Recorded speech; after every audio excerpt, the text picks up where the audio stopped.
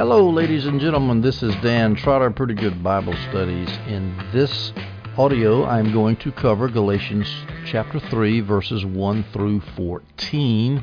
The topic will be very simply justification by faith, an extremely important central focal point of Paul's message. Our context is this.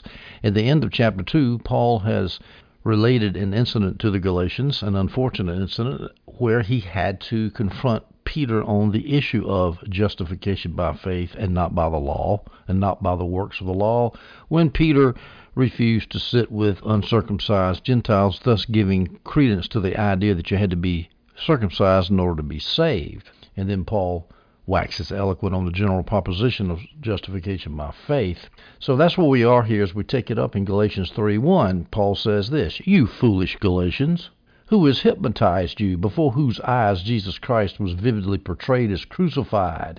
Paul says that, hey, when the gospel was preached to you Galatians, it was very clear, it was vividly portrayed. Jesus on the cross, the passion, the suffering, the nailing, it was all told to you. So you should understand that that's what got you your salvation, not by your works that you do to try to keep the law. You fools. Now, a question arises here. How can Paul call the Galatians foolish? How do you reconcile that verse with Jesus' prohibition against calling people fools in the Gospels? If you recall, you fools, anybody who calls his brother Raka fool is liable before the council and guilty of hellfire and all that. Well, because Jesus was referring to Pharisees who were calling people fools out of spite and malice. They wanted to harm their opponents. Paul here is rather trying to save the Galatians whom he loves, so he calls them foolish. It's just like a father would tell his son, "Son, you're foolish to go out and drinking and driving." It doesn't mean that he hates him. So there is a difference. So this Galatians 3:1, where Paul says, "You foolish Galatians," that proves that no one can make a blanket condemnation of calling someone a fool. You can't do that. Sometimes you can, because Paul did it.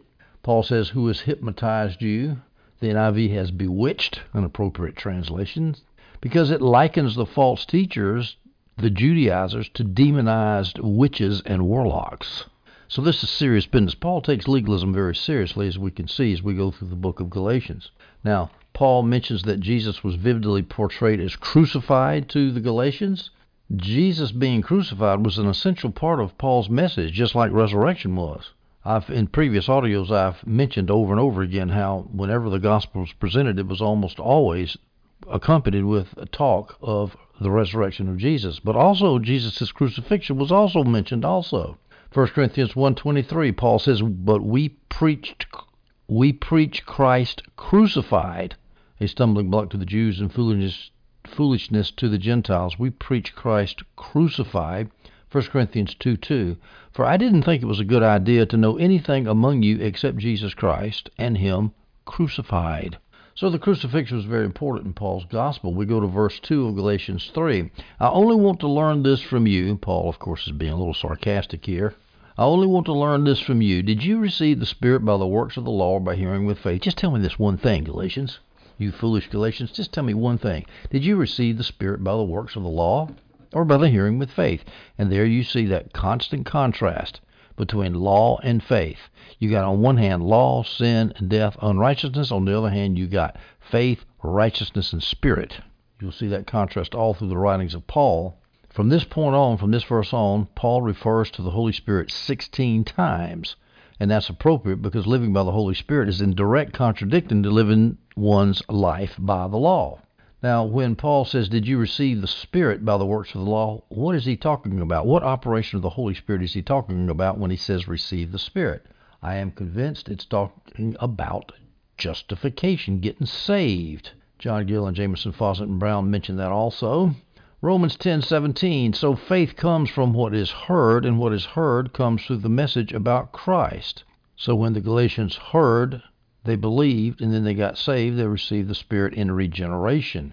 I think the next verse kind of seals it for me, because in the next verse, verse 3, he says, "Are you so foolish? After beginning with the Spirit, are you now going to be made complete by the flesh?"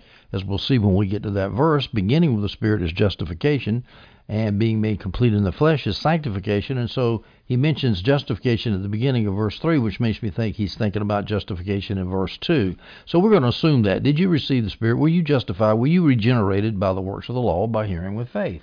There's some other options. Did you receive the Spirit? That's another phrase for being baptized in the Spirit if you look through the book of Acts, but I don't think that it's what it means here. Adam Clark says it's talking about miraculous gifts of the Spirit, which is sort of a related idea, but I don't think Adam Clark's right about that. So we're going to assume it's justification.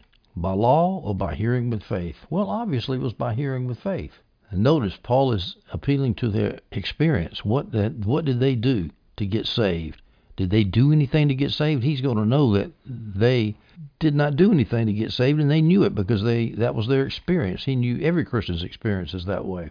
Now, an appeal to their experience this is a good thought for those who often inveigh against evangelical pietism, which of course is a good thing to do, really, because pietism is not scriptural. The idea, let's define it this way: if you just say that it's only experience, only emotions, and no word, well, then you got a really unbalanced view of Christianity.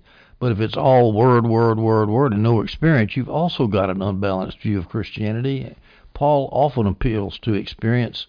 Examine yourselves, brothers, to see if you're in the faith, he tells the Corinthians. That was an appeal to experience, subjective experience. Their experience could have been that they tried to keep the law and they experienced nothing but a sense of wrath and damnation. Well, there's a good hook for Paul to say, okay, you try the law, look what you get. You condemn yourself. You can't get saved. How did you get saved? You believed. That's how you got saved. It was faith, not works of the law. We go now to verse 3 in Galatians 3. Paul continues. Are you so foolish? Calls them fools in verse 2. Now he calls them fools in verse 3. After beginning with the Spirit, that's justification. Are you now going to be complete by the flesh? That's sanctification.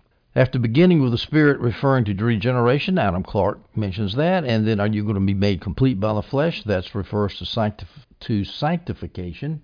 And the NIV Study Bible agrees with that. And I agree with both of them.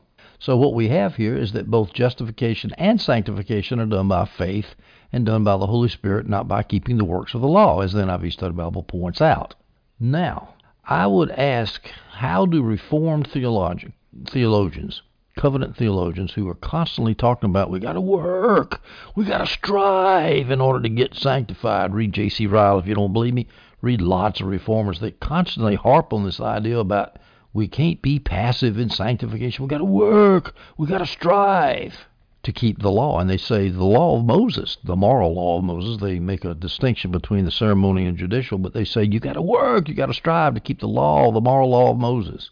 That's not the emphasis. In fact, I think that's completely wrong-headed.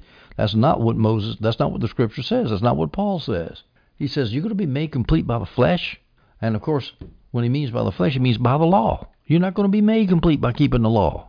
You're made complete, you're made sanctified by keeping the law of Christ, not by keeping the law of Moses. Now, I will give as a weak defense of the Reformed covenant theologians here. What they say is that you use the Holy Spirit in order to keep the law of Moses. So they don't say rely on your flesh to keep the law of Moses, which would be out-and-out legalistic sanctification. They don't say that, really. It took me a while before I realized the nuance there. What they're saying is that you keep the law of Moses by the Spirit, not by the works of your human flesh, your human weakness. And since the law of Moses is in many cases overlapping with the law of Christ, we don't have much of a distinction there. Not much of an error. It's less of a painful error when you say that you're keeping the law of Moses by the Spirit, because the law of Moses is so much like the law of Christ, and you're not using your human flesh to do it. So you see, I'm cutting the reformers a lot of slack here, but I really think they're misguided when they emphasize that. You got to work, you got to strive. Yet nevertheless, it's Christ in me that's doing the work, as Paul always. Whenever you quote those verses about you got to work, you got to strive, there's 4 of them, I think. Immediately afterwards, and without fail, Paul says, but nevertheless, not me, but Christ who lives in me.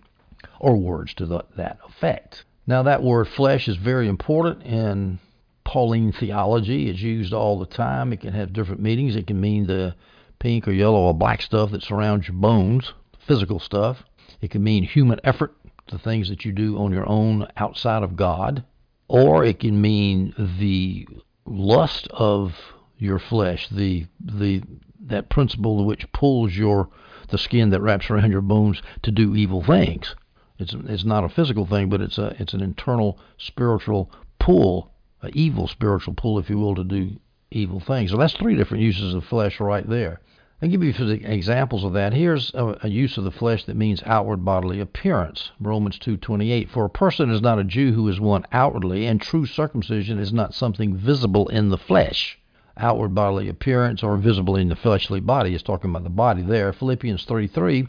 For we are the circumcision, the ones who serve by the Spirit of God, boast in Christ Jesus, and do not put confidence in the flesh. And there, flesh is human effort apart from God.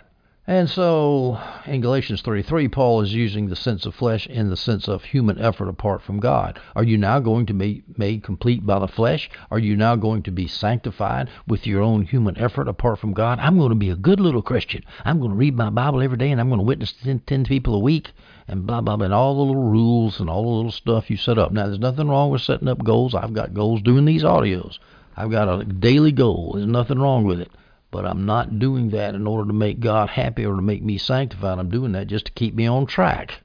Just like an athlete has goals that when he trains for, nothing wrong with discipline. As long as the Holy Spirit is behind the discipline, you're not using those rules to accomplish something in your own strength without God working with you.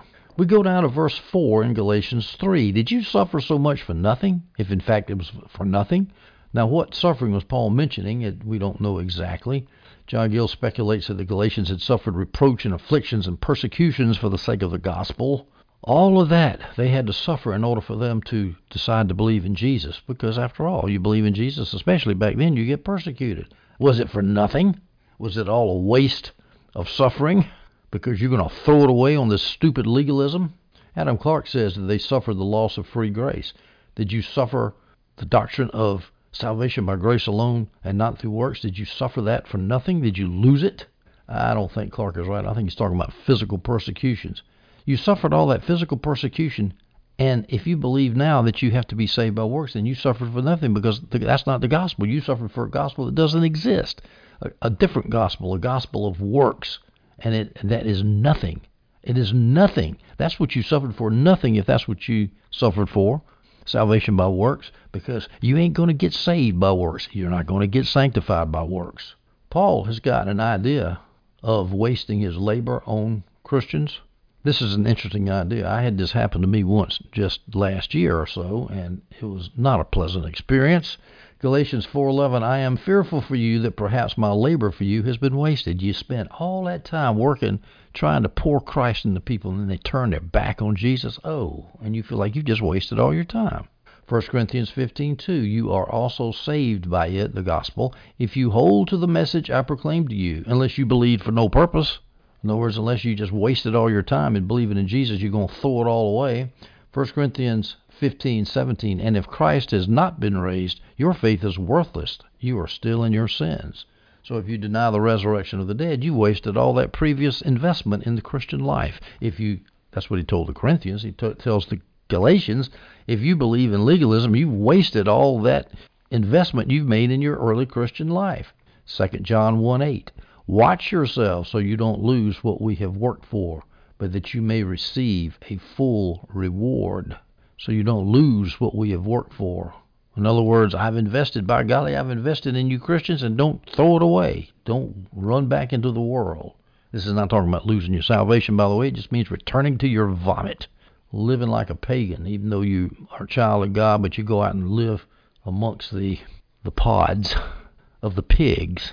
Galatians 3:5, so then does God supply you with the Spirit and work miracles among you by the works of the law, by the hearing with faith. Well, Paul's already mentioned justification. He's mentioned sanctification. Now he's talking about miracle working, so I would equate that with being filled with the Holy Spirit, because you can equate miracles with filling with the Holy Spirit in the book of Acts, unless you're a cessationist. So then, does God supply you with the Spirit and work miracles among you by the works of the law, by hearing with faith? So once again, he appeals to their experience. You work miracles, Galatians. How did you do that? Oh, I'm going to be a good little Christian today, and God's going to heal somebody. Or he's going to heal me because I've been a good little Christian. It doesn't work that way. You got to believe God to do the miracle. Now, how does God supply you with the Holy Spirit? John Gill has an interesting idea here. He says that he suggests this, that God supplies the Holy Spirit who brings about conversion through preaching. In other words, it was through the Holy Spirit was supplied to the Galatians by those who preached to the Galatians. In other words, the Holy Spirit was supplied to them indirectly through human agency. I don't believe that. John Gill suggests that it could be the extraordinary gifts of the Spirit. So does God supply you with Spirit and work miracles? I think that's what he's talking about. God directly working miracles, because that's what the context is. The word miracles is right here in this verse. We go now to verse 6 of Galatians 3. Just as Abraham believed God and it was credited to him for righteousness, I'll drop to verse 7, then understand that those who have faith are Abraham's sons. Now this, of course, is a famous quote. Just as Abraham believed God and it was credited to him for righteousness, Abraham was before the law. There was no law for him to keep. So he just had to trust God. He just had to believe God. Trust and belief are synonyms. He believed God. And what happened?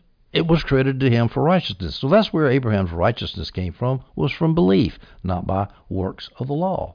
Now, this idea about Abraham believing God comes from Genesis 15:6. Abram, that was his old name, Abram believed the Lord, and he, the Lord, credited it to Abraham as righteousness. He credited it to him as righteousness. Romans 4:3 and 5. This is Paul again. For what does the Scripture say? Abraham believed God, and it was credited to him for righteousness. Now, to the one who works, pay is not considered as a gift, but as something owed. But to the one who does not work, but believes on him, as opposed to working the works of the law, but opposed to that, he believes on him, on God, who declares the ungodly to be righteous, his faith is credited for righteousness. So that's a clear concept. Clear distinction between working the law to get saved, to get righteous, or just believing God for your righteousness. And of course, you have to believe what God did for you by sending his son to die on the cross to get your righteousness. Now, Abraham was a good person for Paul to appeal to here. It was very smart because he's dealing with Judaizers, and of course they loved Abraham. And Paul says, okay, well, I love Abraham too, because he's the father of all of us who believe, not who do works of the law. Now, I said that, or Paul says in verse 6, it was credited to him for righteousness. The belief in God was credited to him for righteousness. There's actually other ways you can linguistically read that sentence. You could say that Abraham credited God for making Abraham righteous. In other words, just as Abraham believed God, and it was credited by Abraham to God for righteousness. God is giving Abraham credit, not God giving Abraham credit, but Abraham's giving God credit for giving him righteousness. I don't think so. Or it could be that Abraham was accounted a righteous man by the world, just as Abraham believed God, and it was credited to Abraham by the world that he was now a righteous man. I don't think so. I think it just simply means that God accounted Abraham as righteous. I mentioned those other two interpretations just for the sake of completeness, not because I in any way believe them.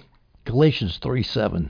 Well, that's the middle of a verse, so let me read verse 3:6, chapter 3, verse 6 again. Just as Abraham believed God, and it was credited to him for righteousness, verse 7, then understand that those who have faith are Abraham's sons. Like father, like son. Abraham believed and was credited with righteousness like his sons, that's us, believe and are credited with righteousness. Now, when we talk about Abraham's sons, this is sort of something that everybody has to deal with theologically, because Abraham actually had four seeds, four types of sons. He had physical seed, and there were two parts of that physical seed. We had the descendants of Ishmael, the Arabs, and he had the Jews, and they were basically unbelievers. And then he had spiritual seed. He had believers in the Old Testament, those Jews and those Ishmaelites that believed in God. I don't know of any Ishmaelites that believed in God. I suppose there were some, but and also believing Jews in the Old Testament too. Anybody that believed in the Old Testament was a son of Abraham, and also believers in the New Testament, whether they were descendants of Ishmael, whether they were Jews or Gentiles, doesn't matter. They're believers, they're seeds of Abraham. Now, we have to keep the spiritual seed and physical seed separate and distinct, because you can be a physical descendant of Abraham, physical descendant of the physical seed of Abraham, and not believe in God. So you can be a physical seed and not necessarily a spiritual seed. And likewise, you can be a spiritual seed of Abraham, like I am, a Gentile, but not a physical one, not being a Jew physically. Here's a scripture showing it's talking about Christians being Abraham's offspring in Hebrews 2, verse 16. For it is clear that he does not, that's God, does not reach out to help angels, but to help Abraham's offspring.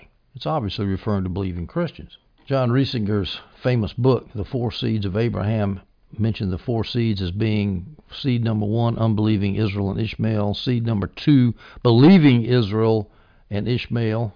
Third seed is Jesus himself, and the fourth seed is New Testament believers. So you got to be, when you see that word seed, you got to distinguish some things out in your mind to make sure you know what you're talking about.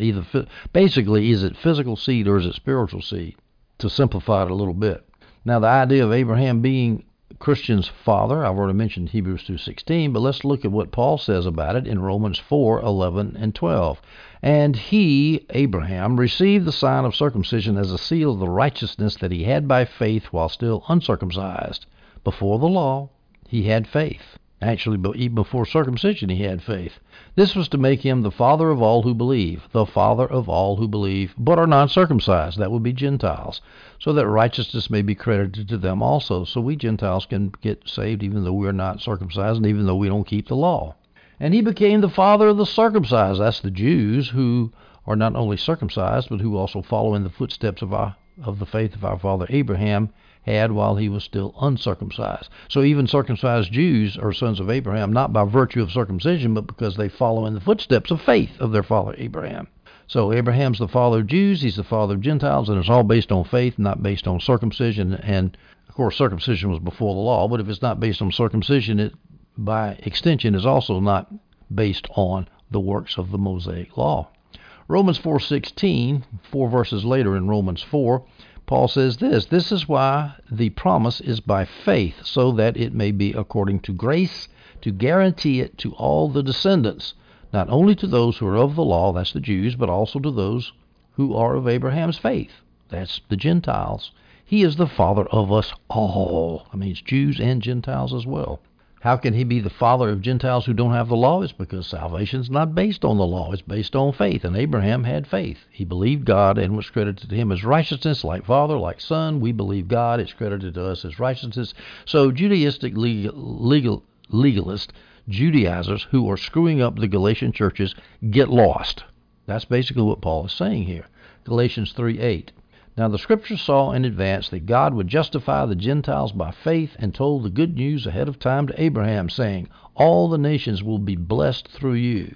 Now, is that a physical blessing of the nations through Abraham? Paul says no. It's a spiritual blessing because he says the Scripture saw in advance in the Old Testament, in Abraham's time, that God would justify the Gentiles by faith. That's spiritual salvation, regeneration in Christ. That God would justify the Gentiles by faith and told the good news ahead of time to Abraham. Ahead of time, in Abraham's time, Abraham was preaching the gospel. And the good news that was announced to Abraham was, quote unquote, all the nations will be blessed through you. How are they going to be blessed? Because they're going to believe in Jesus. That's how. Now, John Gill says this blessing, all the nations will be blessed through you, will never happen in the time of the Old Testament. I'm not so sure about that. I think that might be a little too strong. Because you can look at the time of Solomon, all the nations around Solomon's time were physically blessed by Solomon's reign. He brought peace to the whole ancient Near East during the time of his reign. But that was not obviously the main fulfillment, even if I'm right about that and Gill is wrong. That's not the main fulfillment. The main fulfillment is that all the nations are going to be blessed through Abraham. Let's look at some scriptures that say that. Acts 3:25, you are the sons of the prophets and of the covenant that God made with your ancestors, saying to Abraham, and all the families of the earth will be blessed through your offspring. This is addressed to Christians here. And it says that you are fulfillment of that promise, that all the nations, all the families of the earth, it says here, will be blessed through your offspring, through Abraham's offspring. Genesis 12:3, I will bless those who bless you. I will curse those who treat you with contempt. And all the peoples on the earth will be blessed through you. That's the promise to Abraham directly in the Old Testament. It's repeated in Genesis 18:18. Abraham is to become a great and powerful nation, and all the nations of the earth will be blessed through him. The promise that all the nations of the earth will be blessed by Abraham is repeated in Genesis 22:18. And all the nations of the earth will be blessed by your offspring, because you have obeyed my command. Jesus said in John 8:56, your father Abraham was overjoyed that he would see my day. He saw it and rejoiced. So you see, even in the Old Testament, the idea that God was going to bless the nations was seen in the Old Testament of Abraham. Jesus confirms that, and the blessing is that all the Gentiles, not just the Jews, but the Gentiles are going to be blessed by justification by faith. The gospel, the good news. By the way, the Holman Christian Study Bible translation here says that God would justify the Gentiles by faith and told the good news ahead of time to Abraham. That's the gospel. Good news is just a different translation for gospel. Abraham had the gospel in his head in the Old Testament in advance. Now, he might not have been conscious of it, but he had the promise that all the nations were going to be blessed through Abraham. And that blessing was by faith, not by keeping the works of the law. Abraham is not Moses. He's before Moses. Notice here that the Scripture is personified in verse 8 of Galatians 3. Now, the Scripture saw in advance. The Scripture is made to see like a human being. It's personified. The NIV Study Bible says that calls attention to its divine origin. It certainly does. Here's another place where the Scripture is personified. 1 Timothy 5:18. For the Scripture says, has the Scripture talking like a human being. The Scripture was important to the Old Testament, to the New Testament Christians. Well, the Old Testament Christians too. It was extremely important. It was not denigrated like it is constantly being done by liberals in the 21st century and in the 20th century and in the 19th century. We go now to Galatians chapter 3, verse 9. Paul says this, so those who have faith are blessed with Abraham who had faith. Again, like father, like son. Father Abraham had faith, and then we have faith, and we're blessed along with Abraham. Abraham had a bunch of land given to him. We have spiritual blessings given to us. Now, the idea of Abraham as a man of faith is developed at length in Romans 4, which we won't go through for the sake of time. But let me mention here in Hebrews 11, 8 through 19, the idea of Abraham having faith. By faith, Abraham, this is Hebrews 11, starting with verse 8, going all the way through verse 19. By faith, Abraham, when he was called, obeyed and went out to a place he was going to receive as an inheritance. He went out not knowing where he was going. Isn't that what faith is? Not knowing where you're going, not seeing, but believing. By faith he stayed as a foreigner in the land of promise, living in tents with Isaac and Jacob, co-heirs of the same promise, for he was looking forward to the city that has foundations, whose architect and builder is God. Of course, that city is the New Jerusalem, the church. He was looking for that, even though he was going to a physical place in the Middle East. By faith, even Sarah herself, when she was made to have children, received power to conceive offspring, even though she was past the age, since she considered that the one who had promised was faithful. Therefore, from one man, in fact, from one as good as dead, that's Abraham, came offspring as numerous as the stars of heaven, and as innumerable as the grains of sand by the seashore. And of course, that's not just talking about physical Jews, that's talking about all the Gentile believers, as well as Jewish believers, everybody who believes in Abraham. These all died in faith without having received the promises, Abraham and Sarah, but they saw them from a distance, all these other heroes of faith. They saw these promises from a distance, greeted them, and confessed that they were foreigners and temporary residents on the earth. The earth is not where our inheritance is, folks. Now, those who say such things make it clear that they are seeking a homeland, and the homeland is heaven. If they were thinking about where they came from, they would have had an opportunity to return, but they now desire a better place, a heavenly one.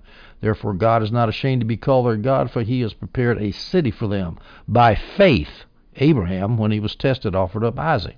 He received the promises, and he was offering his unique son, the one it had been said about. Your seed will be traced through Isaac. Hard to give up the one son that the promise is supposed to go through. You're going to let him get killed? That's the end of the promise. But God's faithful to his promise.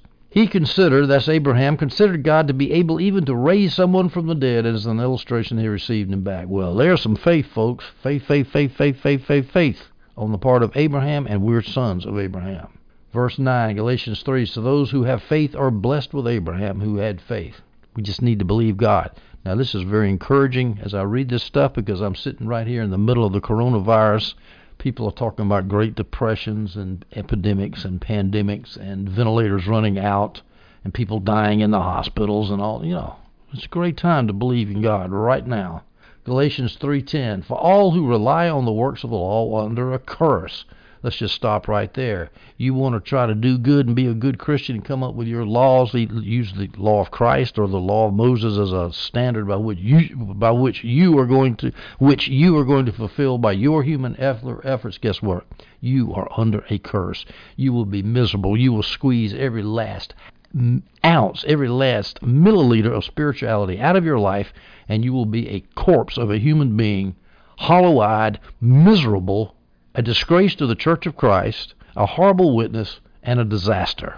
For all who rely on the works of the law are accursed. Now, it doesn't say all who do the works of the law, because obviously we believe in Jesus, we do good works, but not as the root of our salvation, but as the fruit of our salvation. But Paul doesn't say all who do the works of the law are cursed. We're doing the works of the law, but we're not under a curse because we're not doing the works for salvation. We are not relying on our good works for salvation. For all who rely on the works of the law are under a curse, because it is written, everyone who does not continue doing everything written in the book of the law is cursed. Now, Paul is quoting here Deuteronomy 27:26. Anyone who does not put the words of this law into practice is cursed. And all the people will say amen. Anyone who does not put the words of this law into practice is cursed. Now, Deuteronomy doesn't say all the words or every word of the law into practice, but it's implied. Paul just goes ahead and adds the word. Everyone who does not continue doing everything written in the book of the law is cursed. Deuteronomy implies it. Paul in Galatians explicitly states it. You got to do everything. You got to keep the law perfectly to keep from getting cursed. And guess what? You ain't going to do it. It's not going to happen. How do we know it's not going to happen? Let's read James 2:10. For whoever keeps the entire law, yet fails in one point, is guilty of breaking it all. Now, who's going to keep the law perfectly except for Jesus? Nobody. Even the most sin-inebriated heathen knows that. We go to Galatians 3, verse 11. Now it is clear that no one is justified before God by the law, because the righteous will live by faith. He's already said it. He's just summarizing it again. Here's the famous verse here that Paul is quoting, Habakkuk 2:4. Look, his ego is inflated. He is without integrity. That's the person who's trying to keep the law. The person whose ego is inflated and without integrity. But the righteous one will live by his faith. And live, as the NIV Study Bible points out, means almost the same thing as will be justified. Because when you are justified, you live. You receive eternal life. But the righteous one will live by his faith.